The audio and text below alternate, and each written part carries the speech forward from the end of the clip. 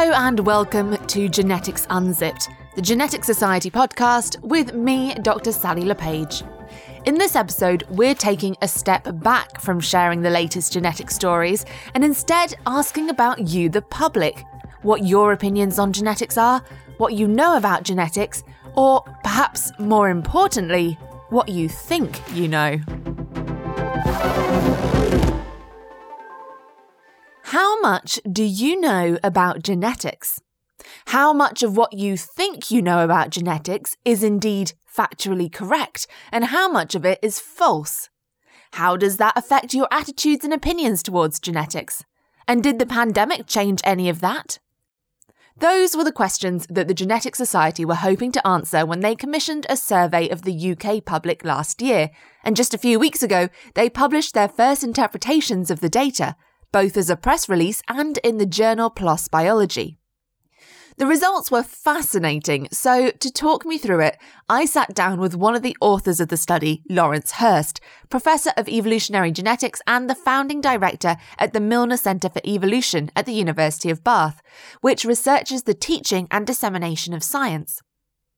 To start off, I wanted to know how they came up with the idea of surveying the public's attitudes towards genetics. So we realised that through COVID, there was an unusual experiment going on in the sense that there was unprecedented level of science engagement. People were getting to know terms like PCR, RNA vaccines, all this sort of stuff. And we were very interested to know, okay, with this unprecedented reach of science into the public domain, is this having any effect on people's receptivity towards genetics? So we very much treated it as a rather brilliant natural experiment, I guess. Horrible. There have to be some good things coming out of the pandemic. And some most impressive things came out of the survey. I mean, I think the take-home, within the field of science communication as a whole, it's well known that it's near impossible to change people's attitudes. And one of the things that the survey discovered, which I think was really quite striking, was that trust in scientists had not simply gone up, but it had gone up over 30%. 30% of the population said they increased their trust in science. So before we go too much in depth about the results, I first want to find out how you did it. Because, I mean, as a professional science communicator myself, it's certainly the case that I am able to use words like DNA and RNA to a much wider group of people than I would normally do beforehand, just because everyone's talking about it. So it's really nice to kind of get some quantitative data on whether it really is true that those terms are more understood. So who was it that you surveyed? How did you reach these people? So that's a really good question, because you could imagine just setting up a survey monkey and getting people to answer it. Now, there's a huge problem with that, is that you're not pulling out a random sample of the population. And so it's much better to go through a company we selected, one called Kantar Public, and they have a set of people pre-registered to undertake such surveys. They get paid a small amount to do it. And they could also make sure that the representation of these individuals was as random and as representative both at the same time. And so from what we can see, the demographics of who answered this very much match the demographics of the UK public at large. So we're talking men and women, we're talking age. Well, age is a slightly awkward one because we're only allowed to do this with over 18s. But beyond over 18s, yes, it looks very representative, gender representative, political ideologies we had seem to be pretty representative as well. So it's an excellent way of sampling. Now, and how many people did you manage to reach? They reached a little over 2,000. So to begin with, it was kind of looking at how much does the public understand about genetics, and how has all of this news reporting increased during the pandemic? How much has that increased the absolute level of understanding? So from all of the survey results, how much does the public understand about genetics? It looks to be really pretty good. So we asked a bunch of sort of factual questions, you might say. One of the striking results is that people do now, for example, understand PCR.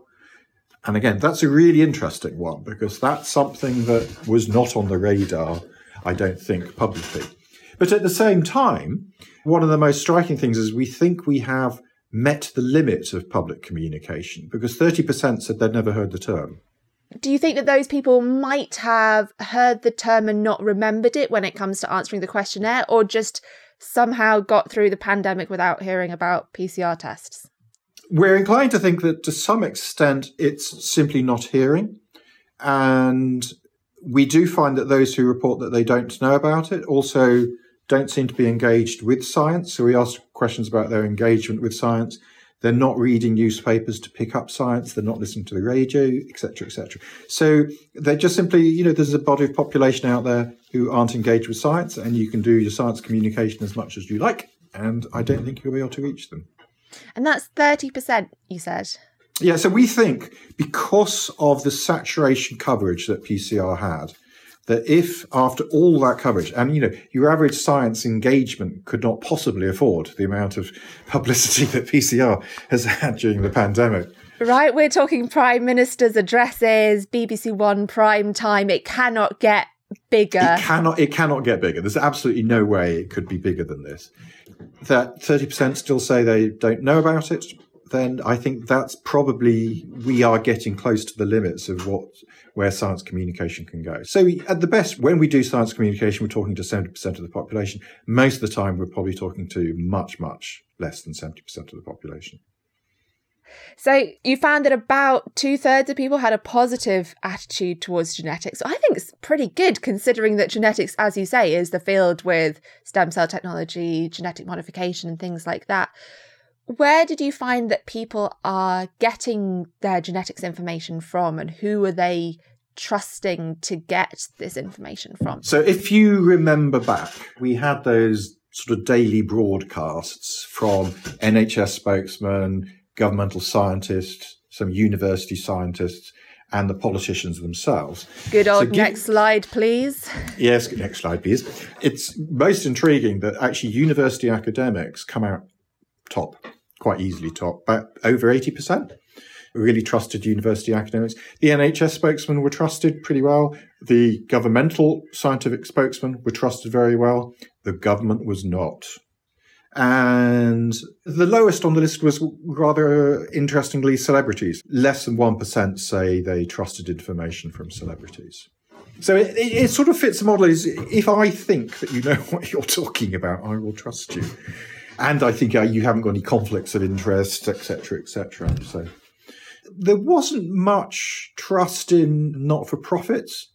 I suspect they were thought to be possibly too much in the game, so to speak. But it has an interesting corollary, which we note in the paper, that if you are doing science engagement, you're actually better off not coming from, quote, the Genetic Society, because then you'd be seen to have a conflict of interest potentially, and you might be pushing something. But you're much better off badging yourself as, I'm a university academic and this is what I study. And then you will be trusted. Now, I want to move on to your PLOS-B paper, because oh my goodness. I admit that I am biased as a professional science communicator, but in this paper, you were really looking at who is it that has strong feelings in support of science, who is it that has strong feelings against science, and kind of how does their factual understanding of science change that? So can you describe why you set up the questions? So let me give you a little bit of the historical background, which I think is actually quite important to notice here. So through the 80s and 90s, the modus operandi for science communication run under what's called the deficit model. This presumes that if you want to change people's attitude, you change information.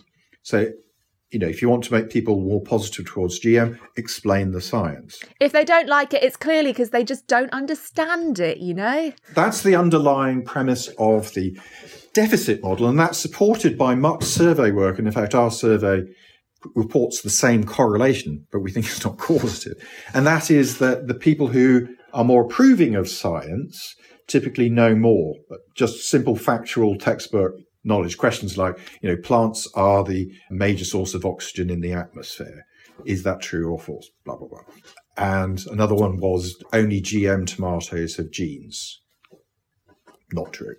And so we had just straightforward factual questions. Now, when you look at those historically, there's hundreds of surveys have been done like this, you do in fact find this correlation that the folks who are more negative tend to know less. And it's been mooted that that may be because if you don't understand the science, maybe you're more fearful of it. Therefore, the logic was, okay, tell people the science and you should now increase trust. And as an enterprise, that has been an unmitigated failure. In many cases, it makes it worse. In many cases, it has no effect. And there's very, very little evidence that actually telling people science changes their attitude.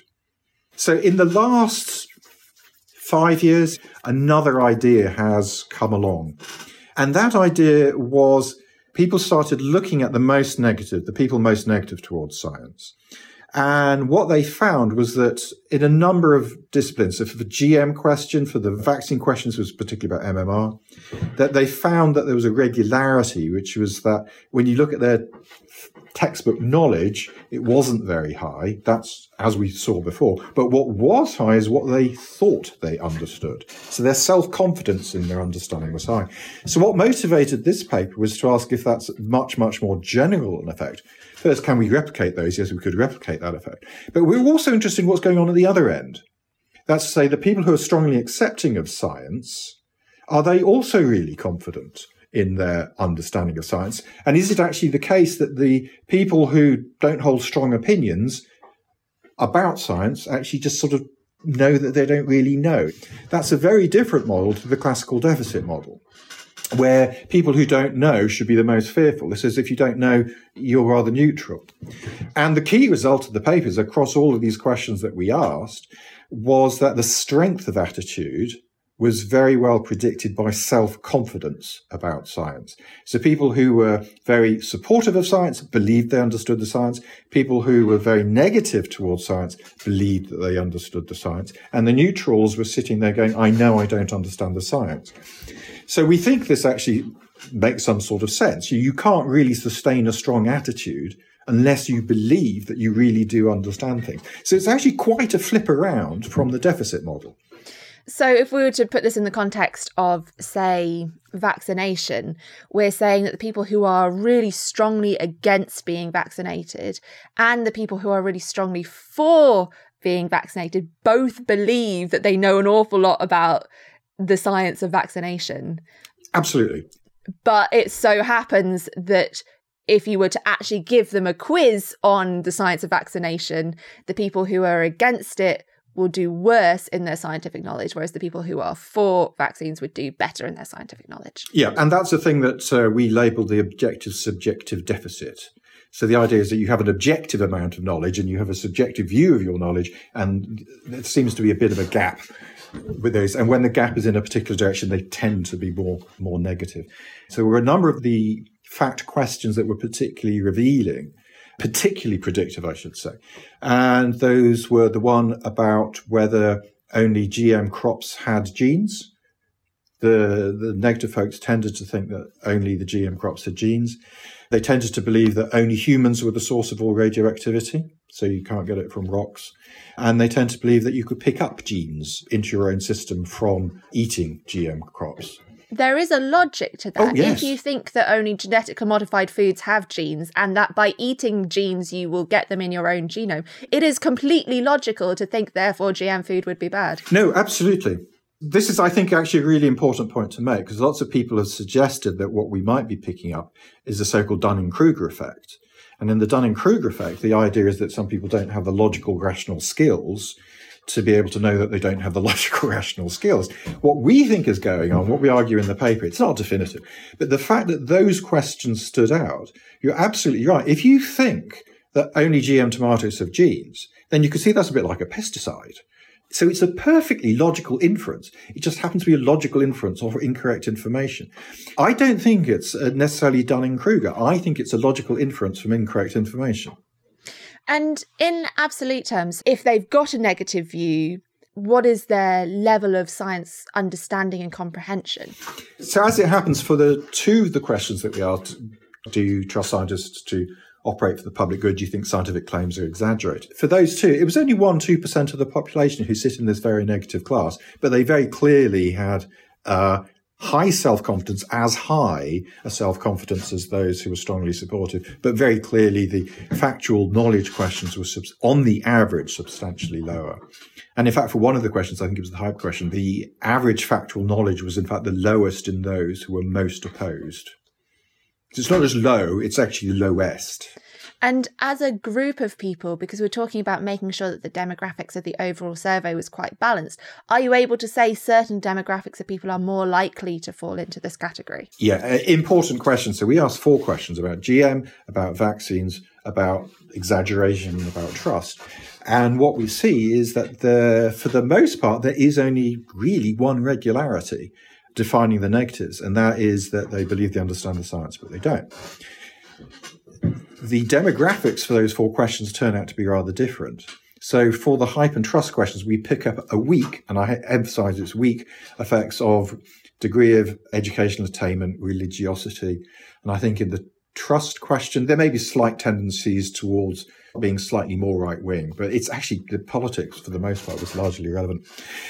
No obvious effect of age. For the GM, there was an effect of age. Older individuals were more likely to be anti-GM. For the vaccine question, it was quite the opposite. So when you look at it en masse, there is no simple demographic to say, yes, you're one of those, you're a right-wing religious whatever, old person, and therefore, no, it just doesn't work like that as far as we can see. The demographics are highly variable. Going back to earlier in this conversation, we were saying that about 30% of the population, science communication just isn't reaching them. Do you think that this 1 to 2% of the population who are strongly against science are within that group who aren't receiving too much science information, or would you say they're more in that middle range of the spectrum? No, so we can also ask another question: which sources do you trust for information? And it turns out that there's quite an enrichment of the none of the above do I trust within those most negative. So it's as though they're functioning as, I'll discover the science for myself, which is actually an excellent attitude to have, I think, really get into it. But if you're not going to trust anybody to provide that information, maybe there is an issue there. So I think one of the things we can say is that we've got nice evidence that increasing trust is indeed predictive of whether people will take the vaccine. There is some interesting information also coming out from the science communication literature, which suggests that actually explaining evidence isn't necessarily useful. This is one of the most soul-destroying things, I think, for a scientist. This is exactly where I was going to move on to, is this backfire effect. Because one thing I notice is that a lot of science communication professionals might not use the evidence that is out there about the most effective forms of science communication in their own practice. Because it's so easy to think, if I tell people the facts, that's all they need. That's what we do. That's what we revert to. We revert to a null mode. I'm going to tell you the facts. Yeah. If I want people to increase their understanding of, say, genetics, I'll tell them more facts about genetics. But here you've identified a group of people who think that they already have a high level of understanding. How on earth can you reach people who think they already know it all, but have it wrong, without causing this backfire effect, which I'm sure you can explain better than I can, but I understand as if you tell someone they're wrong, it's like they're being attacked. It's like, no, I know my way. You've got your facts, but you saying that this thing is different actually solidifies my own beliefs, even if those beliefs are wrong. There is quite a move, I have to say, to think that what we're not doing is addressing what you might call the silent majority. So we do have this great focus on this. As I said, in our survey, it was 1-2%. For the anti-GM question, it was 5%. That's the minority. And to some extent, it might be very, very hard to talk to individuals who believe that they're experts but don't know very much. So I think there's quite a move afoot to say, okay, we can't reach them, but there's this other large population. And in fact, one of the most striking things that came out of our survey is we asked them, did they want to hear more about science? Is there about enough, or did they think there was too much? Over 40%, very nearly 50% said they wanted to hear more science. And one of the big takes is we're at an unusual position now. The trust in genetics, the trust in science has gone up because of the pandemic. People want to hear more about science. But I think these debates tend then to focus on this 1-2% most negative. I think we should be thinking much more about how can we address the 98% who are actually much more open. And some of those we're never going to get to. As we see from the PCR, we think we found some sort of limits. But that probably means there's 70% of the population out there, many of which want to hear more about science, many of which are really open to it. And COVID has sort of opened their eyes and increased their trust in what we're saying. So, and this extent of increase in trust, I can't emphasize enough, is absolutely exceptional. We've never seen anything like this before. When it comes to science communication, we're making some progress on how to communicate consensus science, and it turns out telling people the evidence doesn't help very much, but telling people what the consensus is really does. So if you're talking about consensus science, often the best thing to do is start by saying 97% of climate change scientists agree. That statement in and of itself seems to psychologically unlock doors for many people going, okay, if I'm going to object to this, what do I know that's superior to these climate change scientists who really have studied it? And you might have noticed, do you remember those old cat food adverts? 8 out of 10 owners said their cats approved of. Well, it's always 9 out of 10 dentists. I want to know what that one dentist does, because it's always 9 out of 10 dentists. Yes. So this is the communication strategy for consensus science, which is very much emerging at the moment, which is very much focused on what the consensus is. And it does seem to be that there's this sort of gateway effect of just telling people that the majority opinion, the strong majority opinion amongst scientists is that this is real. Do you think that's because we're a social species, so we just want to believe what everyone else believes? We don't want to be the odd one out? There is evidence, particularly in school kids, that individuals like to adopt the dominant attitudes of those around them. In a sense, majority verdicts end up being contagious. That's all well and good for consensus science. The challenge in something like COVID is different because the science was rapidly moving. We can't say, no, we absolutely know, because we absolutely did not know many things. But I think the science communicators actually, for the most part, did exactly the right thing, for which there's some good evidence, which is you tell people what we do know, you tell people what we don't know, and you tell people what we're going to do to address the don't knows. And by doing that, clearly, I mean, our evidence would suggest that has been, at least within the UK, a successful strategy, in so much as people's trust really has gone up.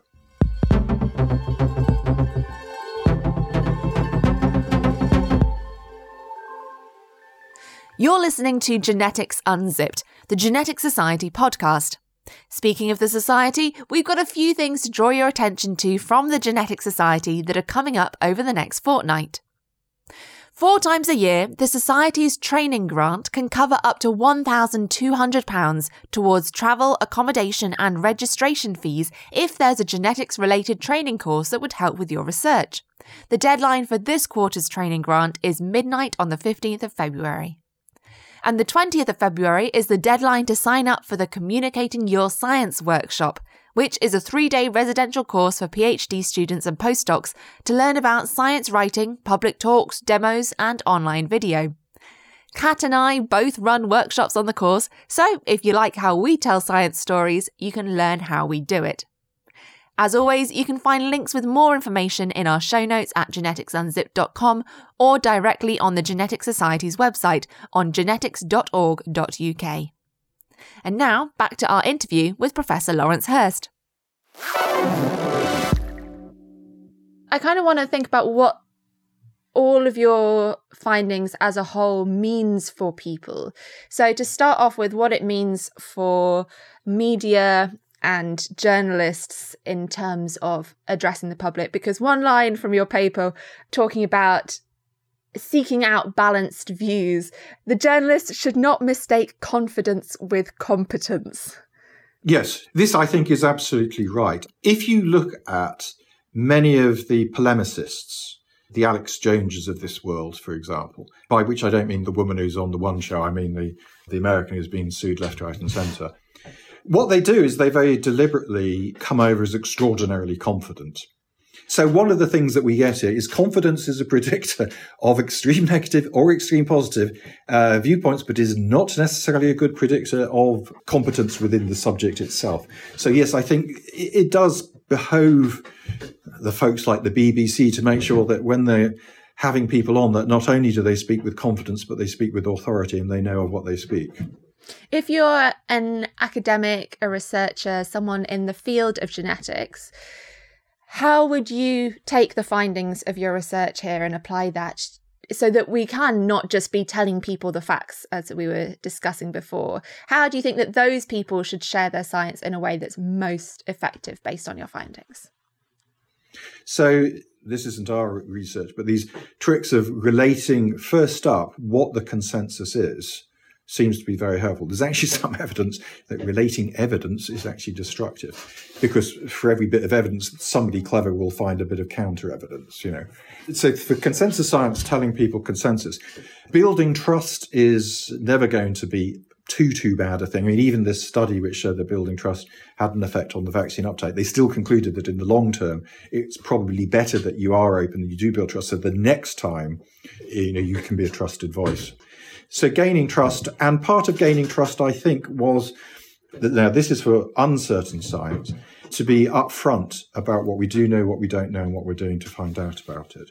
So I think it depends upon whether you're talking about really accepted science that you're trying to communicate, or right at the cutting edge where we really don't know, and trying to apply the line, no, we really do know this. It's not going to help, because when it turns out that you didn't know it, you're a bad spokesman.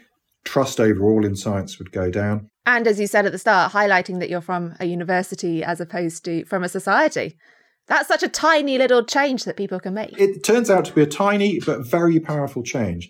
If you're seen as being at all possibly partial, your trust calculation goes down straight away. As a person who's not a researcher, not an academic, but is trying to change the mind of maybe a family member who doesn't want to get the vaccine, or, you have sat down for Sunday lunch and suddenly a topic about GM comes up. For those people, how can we best change minds? Okay, so one thing we know that won't change minds is to take them on straight up. Force them to defend their attitude. As soon as you do that, we know from lots of experimental evidence, that just simply puts them in the corner, backs you up, and they become more defensive. And so brains shut down at that point. So there are a number of strategies that appear to be quite helpful. Here we're talking about vaccine hesitants, not vaccine deniers, I might add. These are two different kettles of fish. The vaccine hesitants are simply that. They're vaccine hesitant and can be convinced. Vaccine deniers, this is conspiracy theory, and as far as I'm aware, no one's found a mass method to get around conspiracy theories, because every conspiracy theory has, as a last recourse, you would be telling me that, wouldn't you, because you're an expert. But if you want to have a conversation with vaccine hesitant people, then quietly listen to what their concerns are rather than putting them into a corner. And it's perfectly valid to ask, what are your concerns? What would address those concerns? And listen and ask and don't tell. That's easier said than done. It is. Yes. In many regards, it's just normal human communication. I mean, how would you feel if somebody tried to batter you over the head with a particular set of opinions, telling you that these are the opinions that you ought to have? So I think try and put yourself in their position. Why are they being hesitant? What are the fears that they have here? It is not uncommon that human brains look at the risks much more than they see the benefits. Human brains are really bad at, this tiny risk compared to this massive benefit. Particularly, there's a temporal aspect as well, because there's some evidence that a tiny risk now measures more on people's brains than a possible benefit in the future. The real difficulty with communicating with human brains is we suck up risks and we suck up dangers. So some people have suggested you play with that and you go with what the downsides would be of not having the vaccine. What are the risks of that? And so you're balancing two sets of risks. Now, which one is the more important one? And finally, what do you think is the most important thing to come out of this research? Well, the most original thing is no one had noticed before that extreme self-confidence is found at both ends of the distribution. So extreme self-confidence is found, but not warranted for the most part, for those who are objecting to science, but it's also found amongst those who are highly in favour of science. And the neutrals are, they know, they don't know. And that is actually an important contribution, I would hope at least, to this debate, because no one's ever really asked about the natural history of the people who accept science. And the people who accept science, for the most part, they seem to know science and they seem to accept it possibly because they know it. In the very biggest perspective, I think the world faces a serious dilemma. And that serious dilemma is we can't talk meaningfully to each other.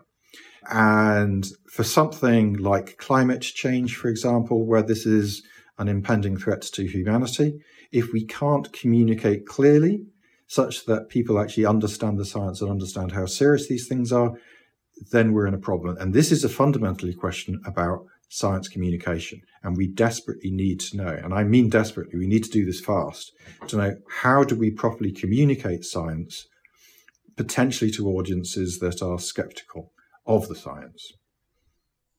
That was Professor Lawrence Hirst from the University of Bath, and you can find a link to the paper in PLOS Biology we were just discussing on our website at geneticsunzipped.com.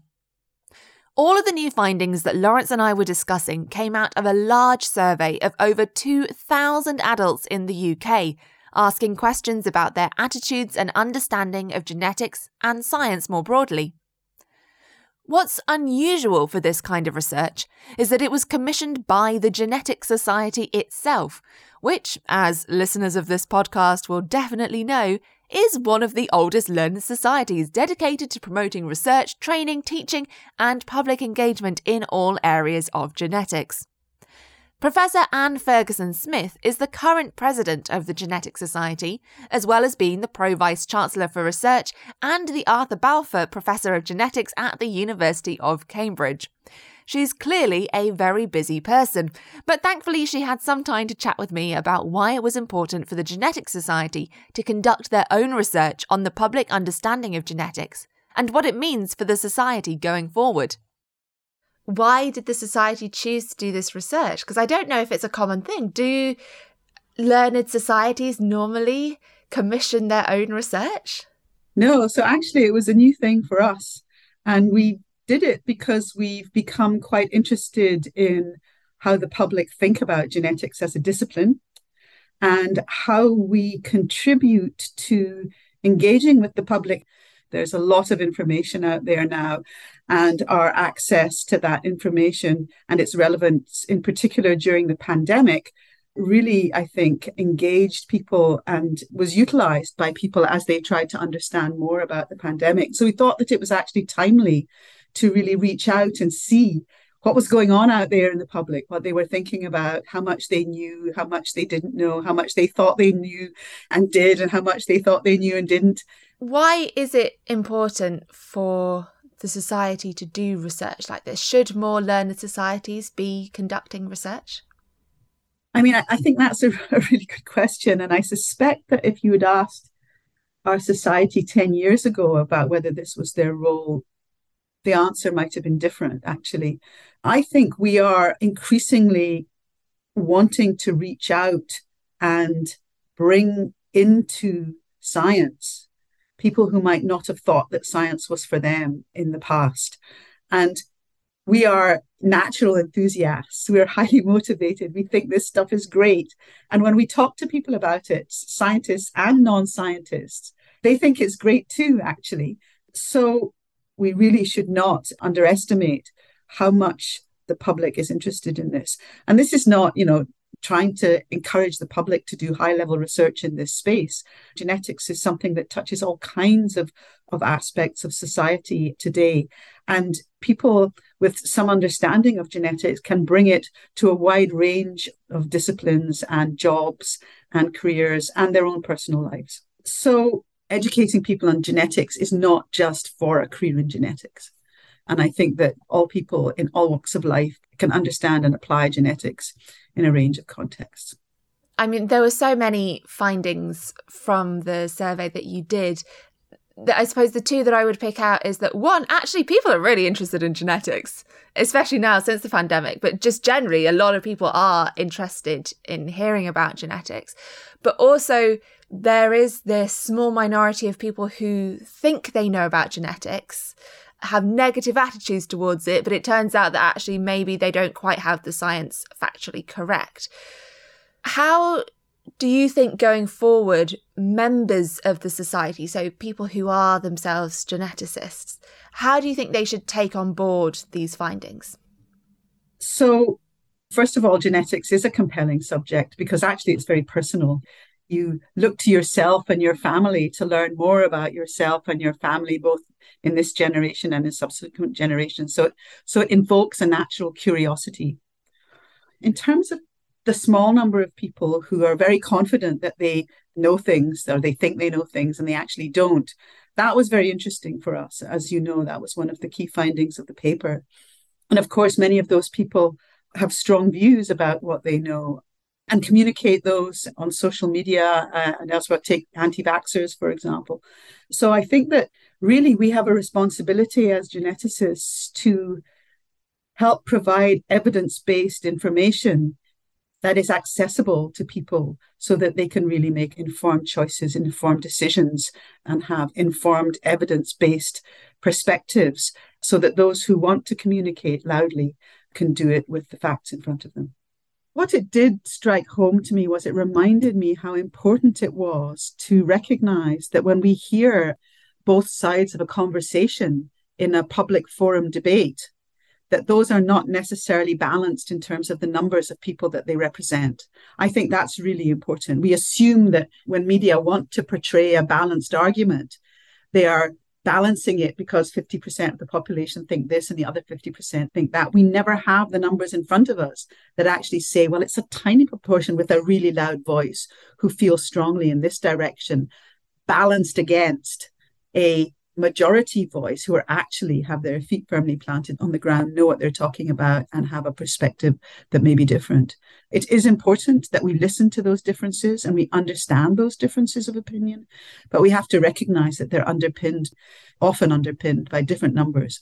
I think that's important because we hear a lot of negative stuff. It's actually quite stressful and angst-ridden and does create challenges in our day-to-day lives. I mean, we could sit and be really miserable the whole time, but actually often those perceptions are based on perhaps incorrect information. They're not always underpinned by facts, and it's a small number of misinformed people who are making those noises.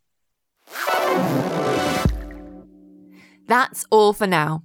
Thanks to Professors Lawrence Hirst and Anne Ferguson-Smith.